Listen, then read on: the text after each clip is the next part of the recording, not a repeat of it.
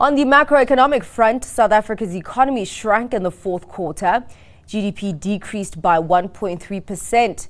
That's as all sectors contracted. The print is far outside expectations as consensus had been for a 0.4% decline.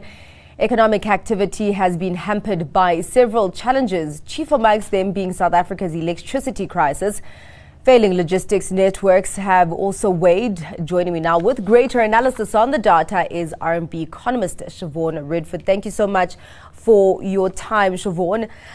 That 1.3% contraction, was it way above your expectations? Oh, absolutely. We Or were below? expecting contraction Yeah. of 0.3%.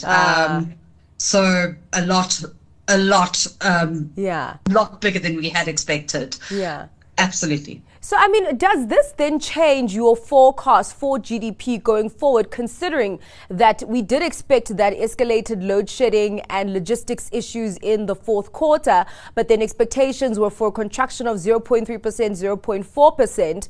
But now you had Lesetja Kganyago at the beginning of the year saying that Eskom should be shaving off about 2% of GDP growth for 2023, forecasting about 0.3% expansion.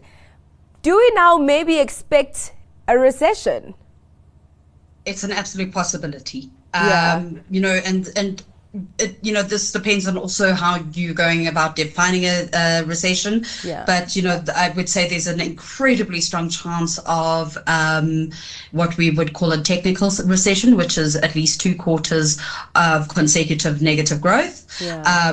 We already have now one in the bag, so we just need the first quarter of this year to give us another negative print, and that then gives us the technical recession, and it could be even worse than that.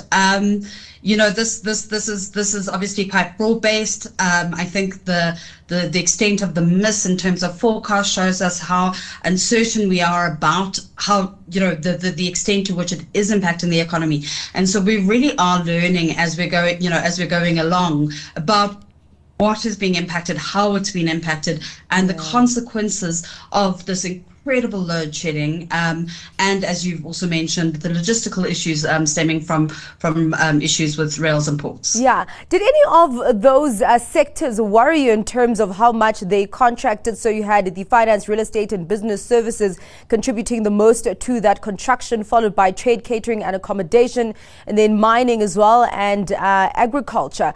Any of those that stuck out for you?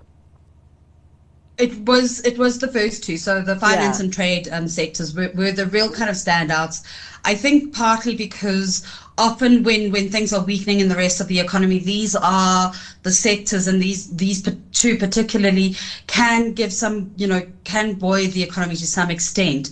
The finance sector is the biggest in the economy, and has been fairly robust despite all these challenges. But even the sector is starting to struggle to deal with the kind of challenges that we are facing, and it involves increased costs, and having to deal with how do you deal with getting people to work, whether they're working from home or from the office. We still are almost resettling into the new normal, and then we've got this new shock hitting us. Yeah. There was a bright spot there. Household financial consumption expenditure increasing 0.9% in the fourth quarter. Was that just because it was just the holiday quarter?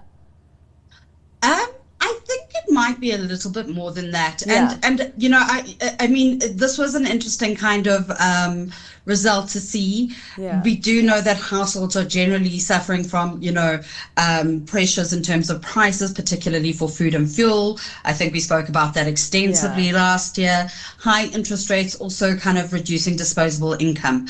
But, when you look at the results kind of more kind of holistically, you did see that your accommodation didn't do so well in the fourth quarter, which is, that's now usually its heyday month. Exactly. Quarter.